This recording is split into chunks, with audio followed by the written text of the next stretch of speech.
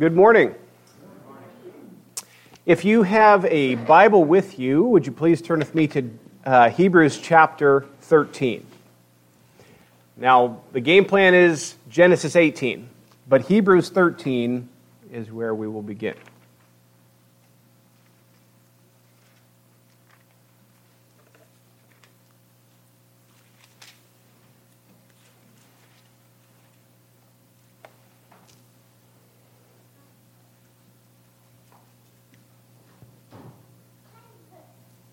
Before I read that, let's pray together.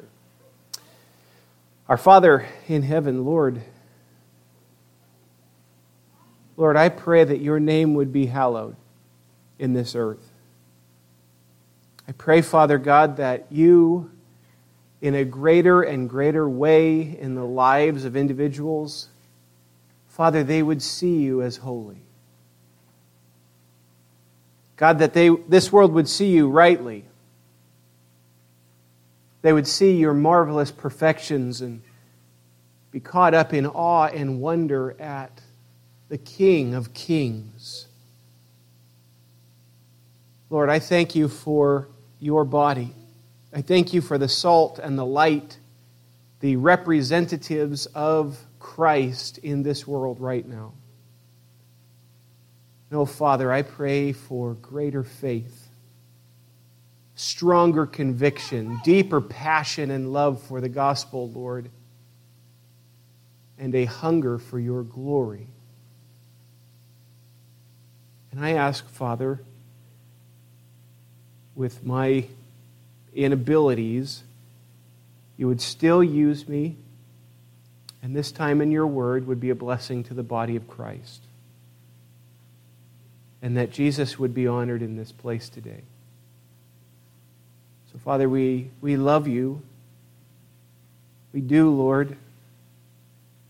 And I pray you would enable us to trust you in a far greater way. In Jesus' name, amen. Hebrews chapter 13, verse 1 and 2. Let brotherly love continue. Do not neglect to show hospitality to strangers, for thereby some have entertained angels unawares. It's kind of an interesting verse, one of those that if you were just reading through the book of Hebrews and you just read chapter 12 and you came to chapter 13, it might seem kind of strange for that to just leap off the page of chapter 13, verse 2, that don't neglect hospitality. Now, the concept of hospitality it's very much a biblical concept. It's all over the place in the New Testament. It's a part of the Christian life to be people who show hospitality to strangers. But that last little piece at the end of that verse is what's so interesting. You might be entertaining angels unaware.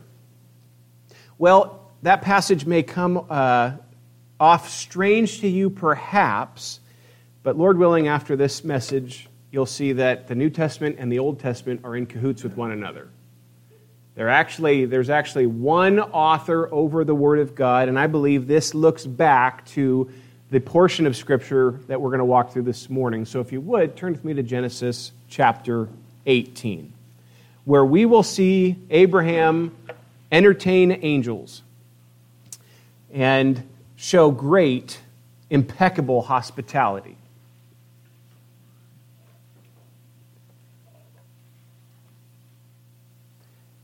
Now, I want to remind you, since we've taken a few weeks off of the book of Genesis and done a couple brief things and Easter, so on and so forth, when I think of the man Abraham, what continues to come to my mind is a man who the Lord is growing his patience. Waiting upon the Lord. There's numerous banners you could put over Abraham's life and over what we know from chapter 12, clean through his death. But that concept of waiting upon the Lord seems to be this hovering banner over this man's life.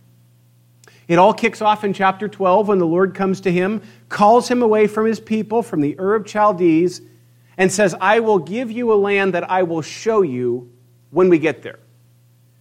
Also, I will make of you and of your barren wife Sarai, I will make of you an incredible nation. Trust me. It's over and over and over in this life of this man. Trust me. Trust me. You have every reason to, so trust me.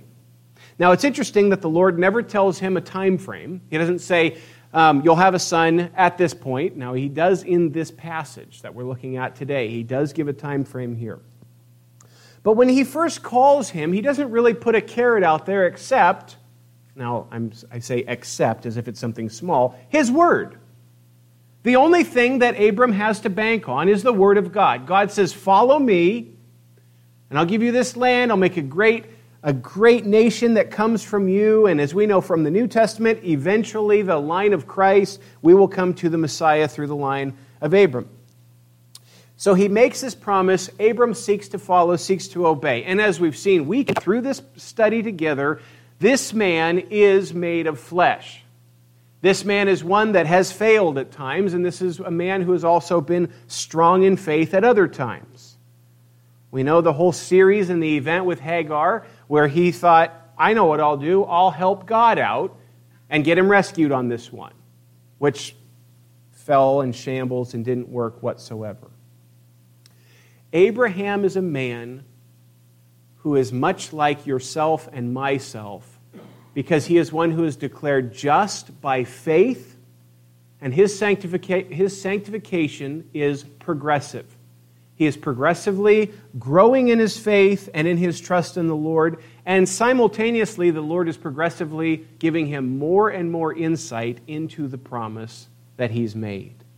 As I shared with you a few weeks ago, it's kind of like this lens that the Lord continues to widen for Abraham's sake. So Abraham is able to see more and more details of this promise. At first, it was just follow me, I'll give you a land, and there's a big family that's going to come from you, and every family of the earth will be blessed by you. What does that mean? I'll tell you in a bit. Follow me. And he picks up and he follows. And continually through chapters 12, 13, 14, 15, 16, 17, and now 18, God is continually allowing Abram to get a bigger picture of what the Lord is doing here. Now, this particular passage we're looking at this morning has some very interesting aspects to it, different than everything we've seen thus far. If you look at chapter 18, verse 1 in your Bible with me, and the Lord appeared to him by the oaks of Mamre as he sat at the door of his tent in the heat of the day. He lifted up his eyes and looked, and behold, 3 men were standing in front of him. When he saw them, he ran from the tent door to meet them and bowed himself to the earth and said, O Lord, if I have found favor in your sight, do not pass by your servant. Let a little water be brought and wash your feet and rest yourselves under the tree while I bring a morsel of bread that you may refresh yourselves, and after that you may pass on, since you have come to your servant. So they said, do as you have said. So this first point, 3 unexpected guests. Now, I'm going to just cut to the chase on this one because I want to go through the rest of this in story form and understanding this narrative here, but I know this question would be coming up over and over and over again if I didn't just spearhead it right off the bat. So let me go to it right off the bat. I believe that this is a manifestation of God and 2 angels. I believe eventually we're going to see 2 angels eventually be the ones that go into Sodom, and we'll get there in a few weeks. But the very first verse says, the Lord appeared to him. This is a manifestation of God, and I believe of 2 angels to Abraham. Now, the part that's difficult for a lot of folks is they say, so God is coming in the form of a man in Genesis chapter 18. And my answer is, that is what I believe this passage is saying. If you somehow can break away from that, I challenge you to do that. But what I see in the text is the Lord appeared to him and ate with him. He's dining with him in this passage. As one brother pointed out to me, he said, isn't it fascinating that you think about where Abraham's tent placement probably was, And you think of the tent placement of the warriors. Remember the warriors that went with him to go rescue Lot. So this was not like one little tent pitched by itself. There's a camp that these men appear at. How did they get there without being stopped by somebody? There is definitely miraculous going on in the text. That's what I want to get home before we go through the rest of this passage. Now, anytime we come to something miraculous, if anybody goes, man, I don't know if that's possible, I just want to remind you, all things were created out of nothing, so relax. If the sovereign God can make all things out of nothing, this is not that big of a deal for the living God to do.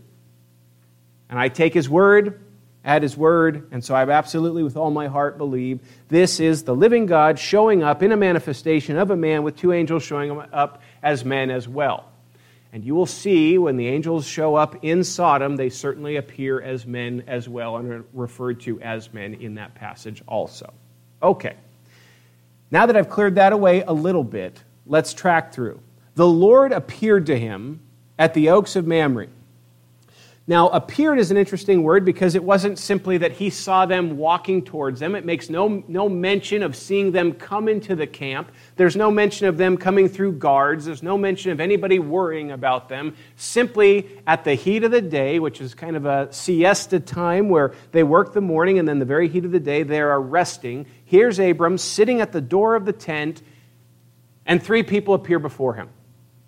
Now, the response of Abram is it makes me very curious because some folks in interpreting this struggle a bit whether Abram knew this was God or not who is appearing before him. Let me show you what I mean. Look down at the text. So the heat of the day, he sat at the door of his tent in the heat of the day. He lifted up his eyes and looked, and behold, three men were standing in front of him. When he saw them, he ran from the tent door. So let's stop and ask this question. Who are we dealing with here in Abram? What do we know about Abram at this point? We've gone chapters 12, 13, 14, 15, 16, 17. Sunday in, Sunday out. What are some things we know about this man? We know he's wealthy. We know that there's a large caravan that has been traveling with him. We know that he is about 100 years old. We know that he's a friend of God who numerous times has encountered the Lord, heard the Lord speak to him and conversed with him. We know that God has made promises specifically to this man. We know he has servants of his own. There's warriors in the camp. We know that he has a lifetime, at least from the time that the Lord called him in chapter 12. We know that he has a lifetime of waiting upon the Lord. That does something to somebody. That develops the character of that Christian, of that individual, of that person, when they are waiting upon the Lord. All of us, to some level, in some way, are waiting upon the Lord. We're waiting for his return. We're waiting for an answer from a biopsy that was taken. We're waiting for a phone call from a family member. But in a great sense, beloved, we're waiting upon the Lord. We're trusting him with the future. We're resting in his ability and power. All of you, Abram, are waiting upon the Lord. Abram just happens to have a specific promise from God to him that he's waiting upon. So do we. And that does something to somebody when they wait year in, year out, and he does not know when the promises of God will be fulfilled, and he continually waits year in, year out. And so three guests appeared before this man, and this 100-year-old makes a mad dash after these three people. The response of Abram makes me think that he at least recognizes there is something particular about these guests, if not a full understanding that this is a manifestation of God coming to speak to him. I think he knew that at the end of this whole discussion, but particularly at the beginning. If you look at his response and think, a wealthy man, 100 years old, how does he treat these guests? He ran to them. He bowed. Another word for this Hebrew word for bowed is he worshiped. He fell on his face before them. He prepared an absolute feast for them. He calls him Lord, Adonai, which at times in the Old Testament, some people could refer to another person as Lord. Another word for sir or showing respect to them. But you don't typically put your face in the ground before those people. So he calls him Lord, Adonai, Sovereign One. He puts his nose in the dirt. And he refers to himself as your servant. Is Abram simply acting with cultural hospitality, or does he recognize that this is actually a manifestation of God visiting him? 3 guests simply appeared, and Abram sought for them to stay. I believe that Abram at least had some understanding that, yes, this is something peculiar, something different, something special. If not, that this is God himself before me. Now, we know it's God because the very first verse of the passage said so. The reason I even bring that up is, number one, in my studies I saw that some folks questioned whether or not he knew it was the Lord. The other thing is that Sarah does not act as if it's God. I'll show you that after a bit. But nonetheless, these 3 guests appear, and Abram's first question to them is, will you stay and let me show hospitality to you? Will you stay and let me refresh you? And they say, yeah. If I show up at your house and you say, Dan, would you be so kind to have a cup of coffee? Of course I will. Yes. Let's have a couple, actually. And they absolutely stay. It says, do as you have said. Now, for me, what I picture here is Abram rushing around as soon as they say yes. Because the text gives that picture that his immediate response is not, okay, dinner will be served in 3 or 4 hours and we can sit and chat. No, there's an immediacy to it, like he's buzzing around. One commentator said, if it was an old movie, this would be fast motion that they use in this portion of the story. The first thing he does is what every good man does. He asks his wife what she wants to make for the guests that he just invited to stay for dinner. Notice that he goes to Sarah. And Abram went quickly into the tent to Sarah and said, quick, 3 seahs of fine flour. Now, a seah was about 7 quarts of flour, so 3 of those. So in other words, not a little bit. 3 seahs of fine flour, knead it and make cakes. And Abram ran to the herd. Please notice the immediacy. Ran to the herd and took a calf, tender and good, and gave it to a young man who prepared it quickly. Then he took curds and milk and the calf that he had prepared and set it before them, and he stood by them under the tree while they ate. Now, interesting, is it not that his first thought was, would you stay for a spot of tea and a crumpet? And then he runs and he goes and he kills a calf, a massive pile of bread, yogurt, curds. This is a feast fit for the king, as he runs and gets all of that food together for them. I find it fascinating. Again, I believe that speaks to his recognition of who he is standing before. Think about this, beloved. Abram ran to them, nose in the dirt before them, referred to him as Adonai, referred to himself as your servant, kept them, washed their feet, and prepared a massive feast before them. Now, I don't know about you. I have experienced some pretty impeccable hospitality from people in this room. But just under what Abraham just pulled off. That's pretty at the tops for everything that he just accomplished here and is bringing before these 3 visitors. Abraham stood by the 3 visitors and waited while they ate. This was a very pricey meal that he was preparing for them to show them honor. Now, do our best to put ourselves in their sandals and experience what's taking place in this text. Here's these 3 sitting with Abram. As Abram says, he's standing and letting them eat. You know, you're the guest, you go before me. You go before me. I'm not going to go before you. I want to honor you. I want to serve you. I want to show you the honor due to you. So they're eating. And the first question the question that they throw out to him has to do with Sarah. Now, remember this. Sarah is not there. Sarah's in the tent, no doubt within earshot of the conversation that's taking place that they have been talking about.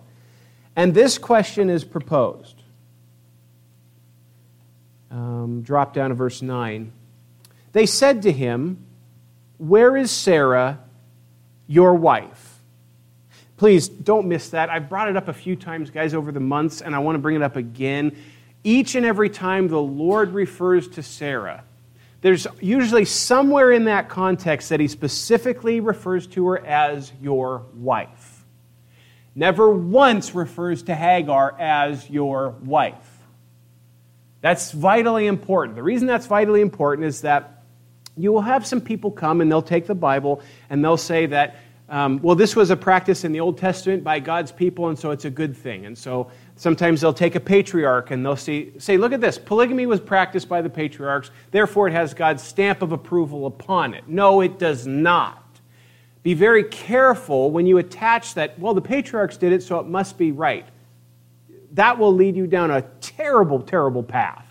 All kinds of things are done by the patriarchs. Remember, these are redeemed people, not perfect people. These are sinners redeemed by the Lord. And the Lord does not give in to their plan to make Hagar another wife. He consistently refers to Sarah, your wife. Now, there's something very fascinating about this passage because I don't know if you remember or not, but Sarah got her name changed at the local DMV a few chapters before. Remember that she was Sarai, princess, and now is Sarah, which basically is princess as well. Princes will come from this princess, by the way. And the Prince of Peace will come through the line of this princess. But how on earth would three strangers that just happened to visit know that her name is no longer Sarai? How would they know her name's Sarai?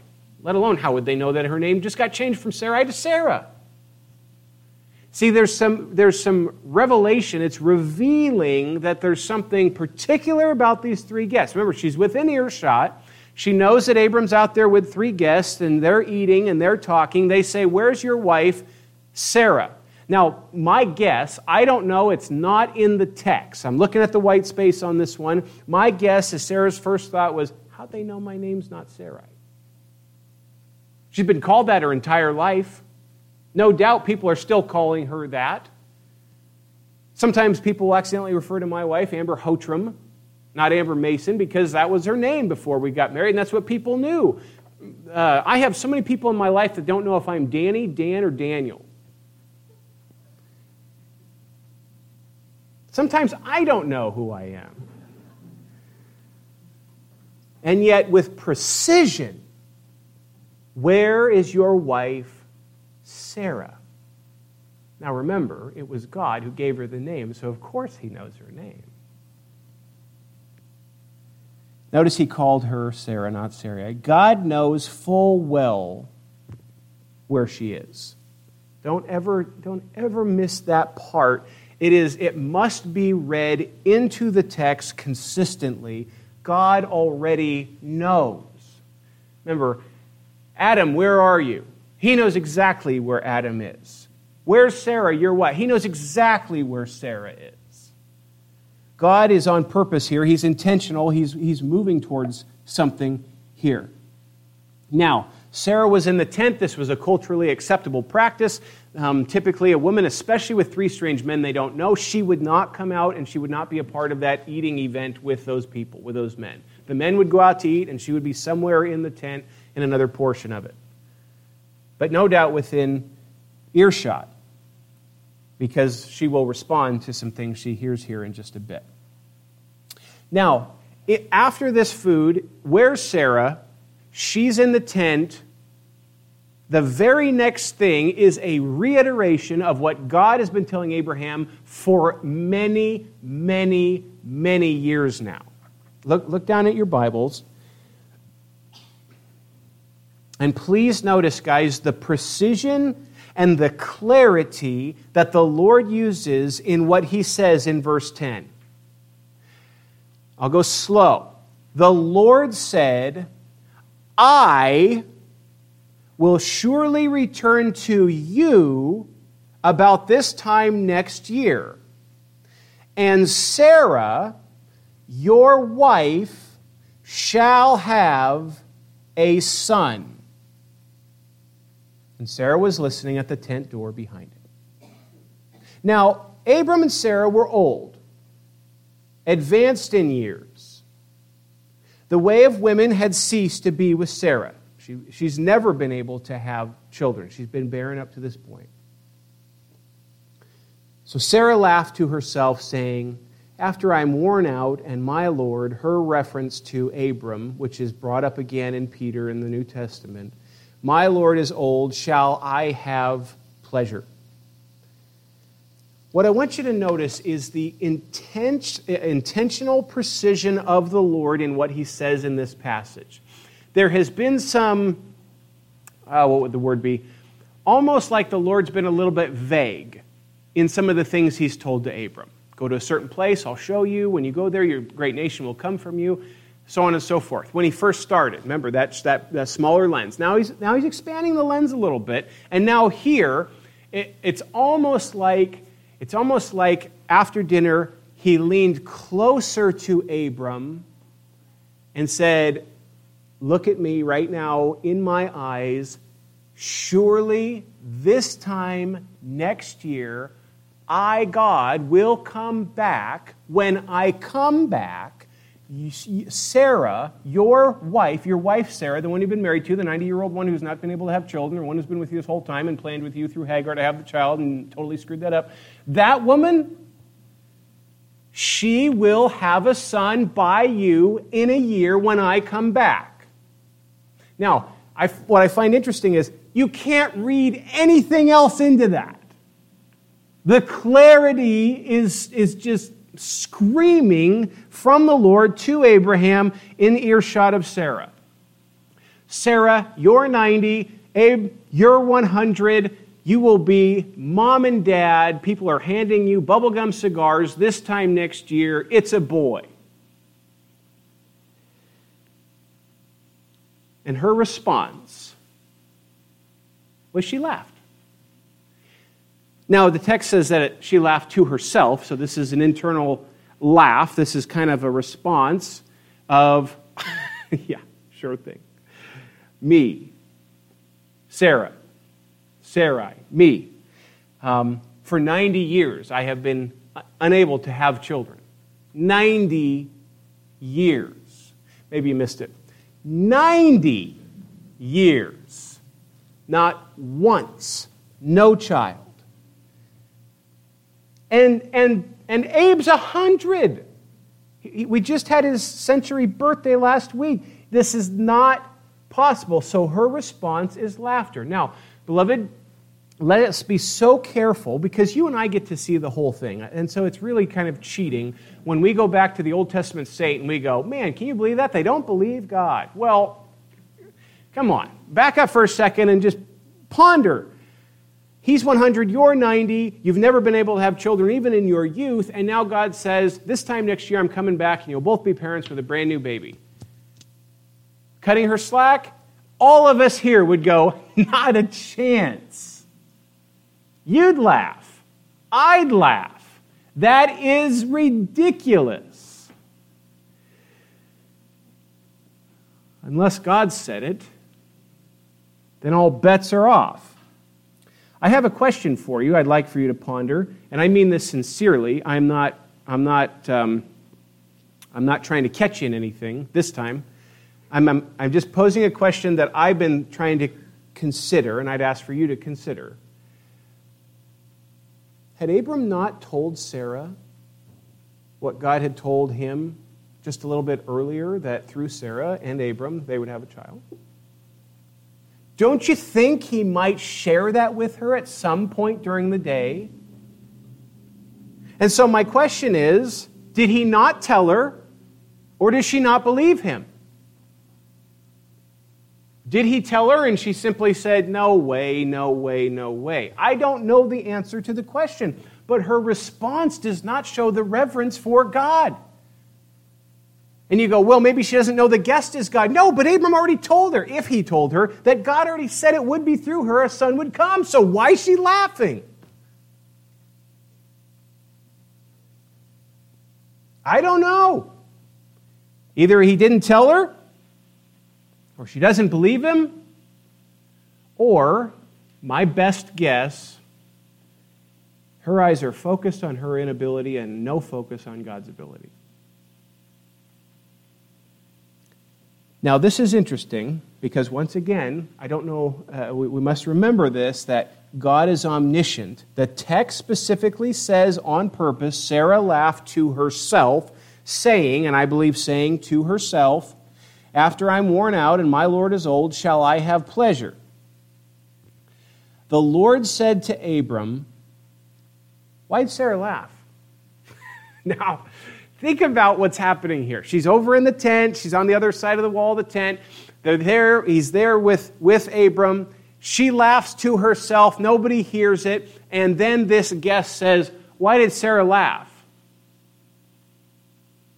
Now, my guess is that on the other end of the tent, Sarah went, oh.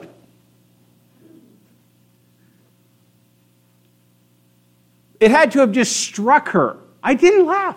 I didn't laugh out loud. I didn't. I didn't laugh. How would he know that? How does he know her name? How does he know she's going to have a kid? How does she know she laughed? How does this guest know all this stuff? Because this guest is the sovereign of the universe in the presence of Abram. Now, beloved, there's a really key point and principle here that we should be careful never to miss. And it's something that I think can kind of skate by at times, and we can go right by it without it being pressed into our heart, okay? And it's this.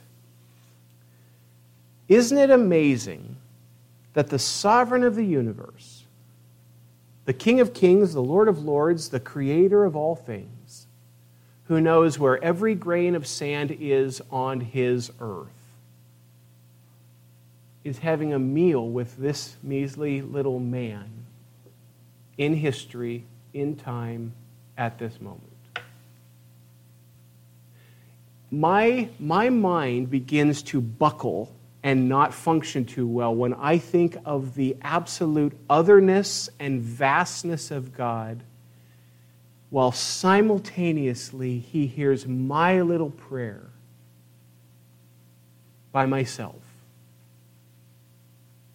And then you take every Christian who's in prayer on this day around this entire globe, and each one he intimately is involved in those prayers at the exact same time while he is omniscient of all things. So the God of the universe, who created all things, who called all things into existence from nothing, is there having a meal with Abram, his friend. That blows my mind to stop and consider the holiness of God, but also the personalness of God with his people. That is amazing to me. You know, you go to a concert and there's a really fancy, impressive guitar player or something, and you are a number. They don't have any intimate personal relationship knowing everybody or those millions of people that are cheering for them.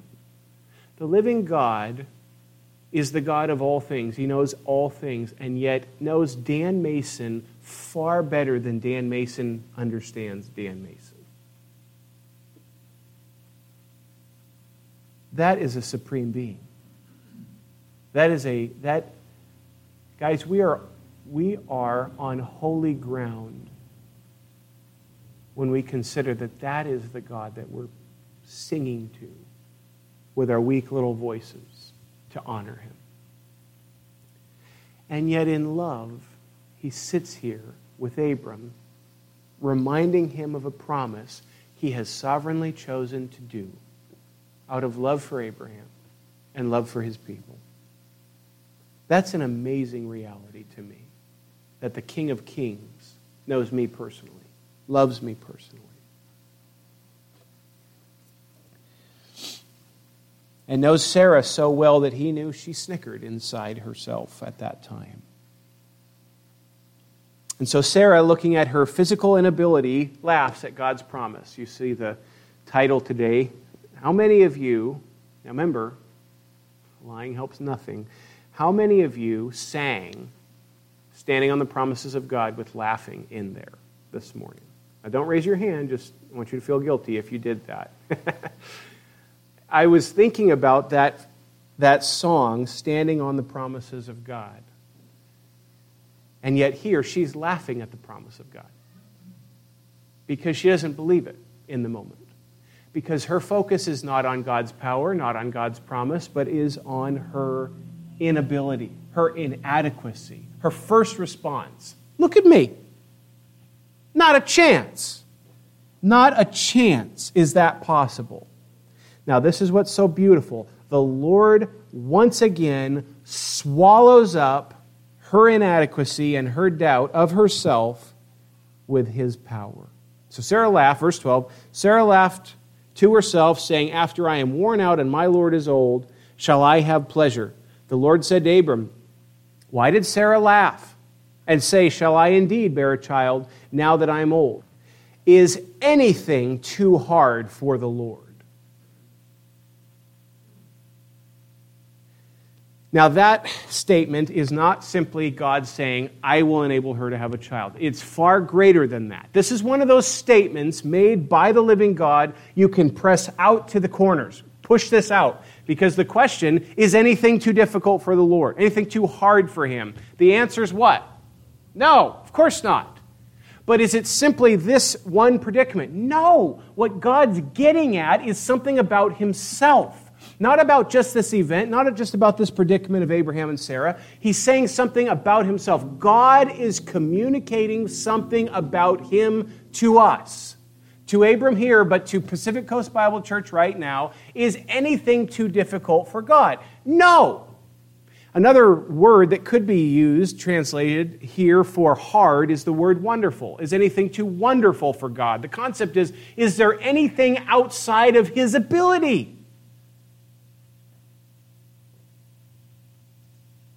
It's just amazing to me that God, the way in which he selects to reveal his qualities, his characters, his just the aspects of him, that he chooses to reveal that through dealing with his people. So that here with Sarah, the question is anything too difficult for God?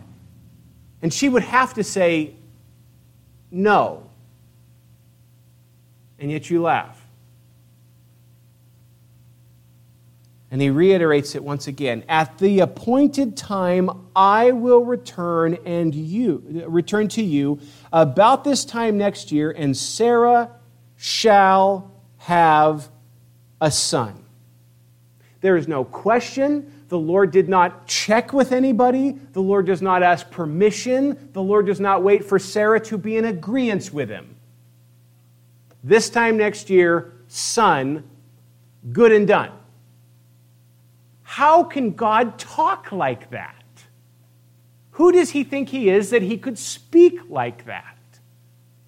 The answer, beloved, is exactly in the title that Abram referred to him when he said, Lord, Adonai, Sovereign One. He is the one who does what he wants. The Scripture says our God is in the heavens. He does all that he pleases. Nobody puts their hand on his hand and says, stop. Is there anything too difficult for him? Answer, no. Anytime, beloved, we come before the Lord and we say, God, you are unable to do this, we are now officially falling into the line with idolatry, because that God doesn't exist. Now, I'm not talking about sinning, so don't come to me about that. That's not what I mean. What I mean is the Lord has full power, reigns supreme. He is sovereign. Jesus said, all authority in heaven and earth has been given unto me. Our Father is in the heavens. He does all that he pleases. It is painted in your Bible, everywhere in your Bible. And anytime some mere creature wants to tell God what he's not able to do, the Lord shows himself to be sovereign over that creature. We must be so careful when we say God is, and then the next words that come out of our mouth, when we describe him, we are on the brink of creating an idol and not the true God of the Word. Is anything too hard for him? No. And Sarah did what lots of people do, what we do, what kids do, what adults do. She put a lie on top of a sin. God said, "Why did Sarah laugh?" And what'd she say? "I didn't laugh." Just like did you do this? No, Dad, I didn't do it. Just like Adam and Eve, where are you? Well, we were hiding because we heard you coming. And we were naked, and she did it. No, he did it. So natural in our nature as fallen creatures to try to cover up. And so Sarah says, I didn't laugh. And God says, "No, but you did laugh." Now, we can understand why she would laugh. If we look at all the circumstances and all the things around it, we go, well, of course, that seems crazy to her, so on and so forth. I know. But beloved, don't forget who's the one saying this. This is the sovereign King. Just a few things for you to chew on. This is the God who created all things out of nothing. This is the God who flooded the entire world. This is the God who parted the Red Sea. This is the God who took down Goliath via David. This is the God who makes parents out of 100-year-olds. And every single messianic prophecy in the Old Testament perfectly fulfilled in one individual.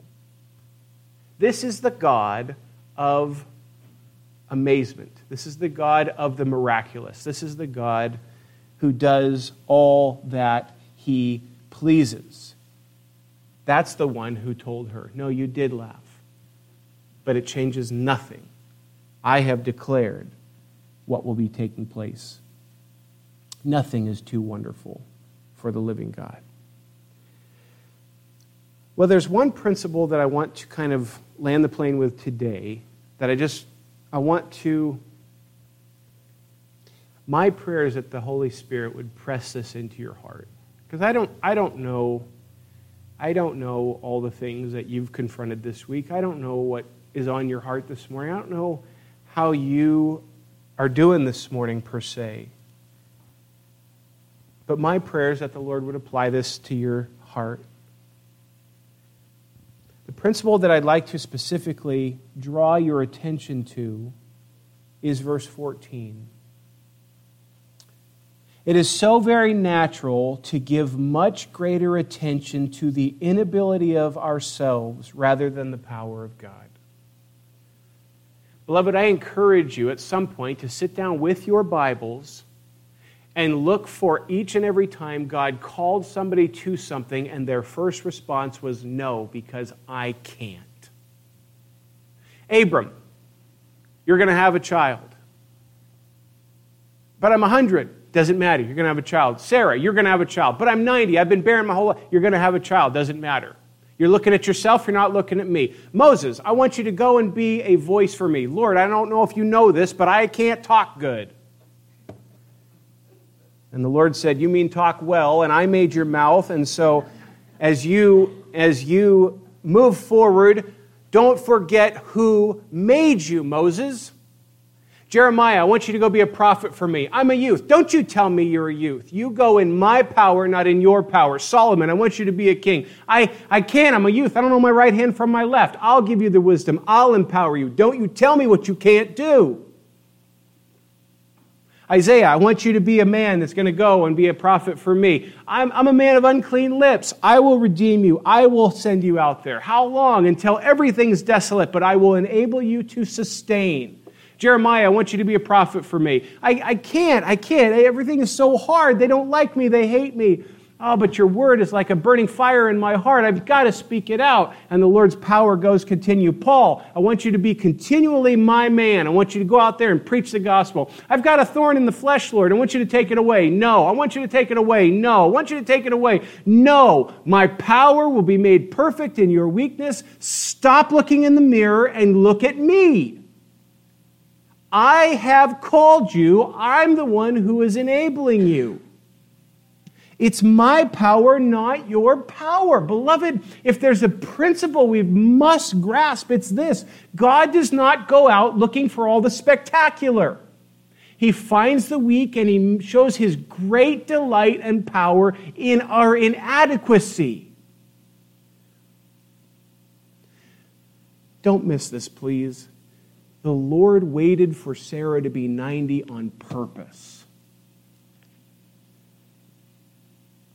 to show his might and his power, that the world may look at that and go, that's unbelievable. Yes, now you're starting to grasp who our God is.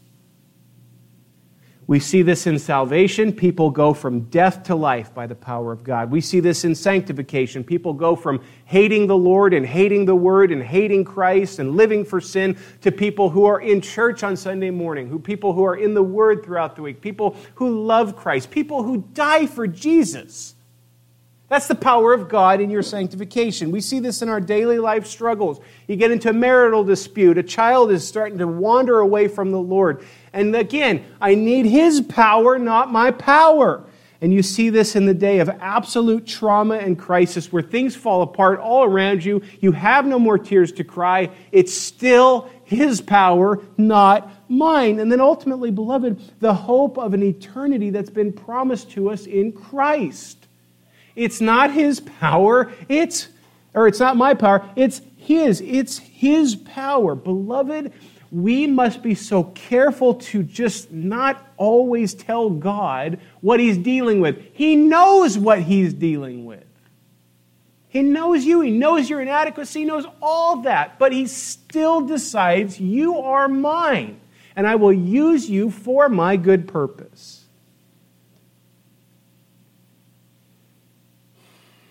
May we not be found laughing at the inabilities of redeemed people, but be caught up in absolute awe and wonder at the majesty and splendor of what the sovereign God does.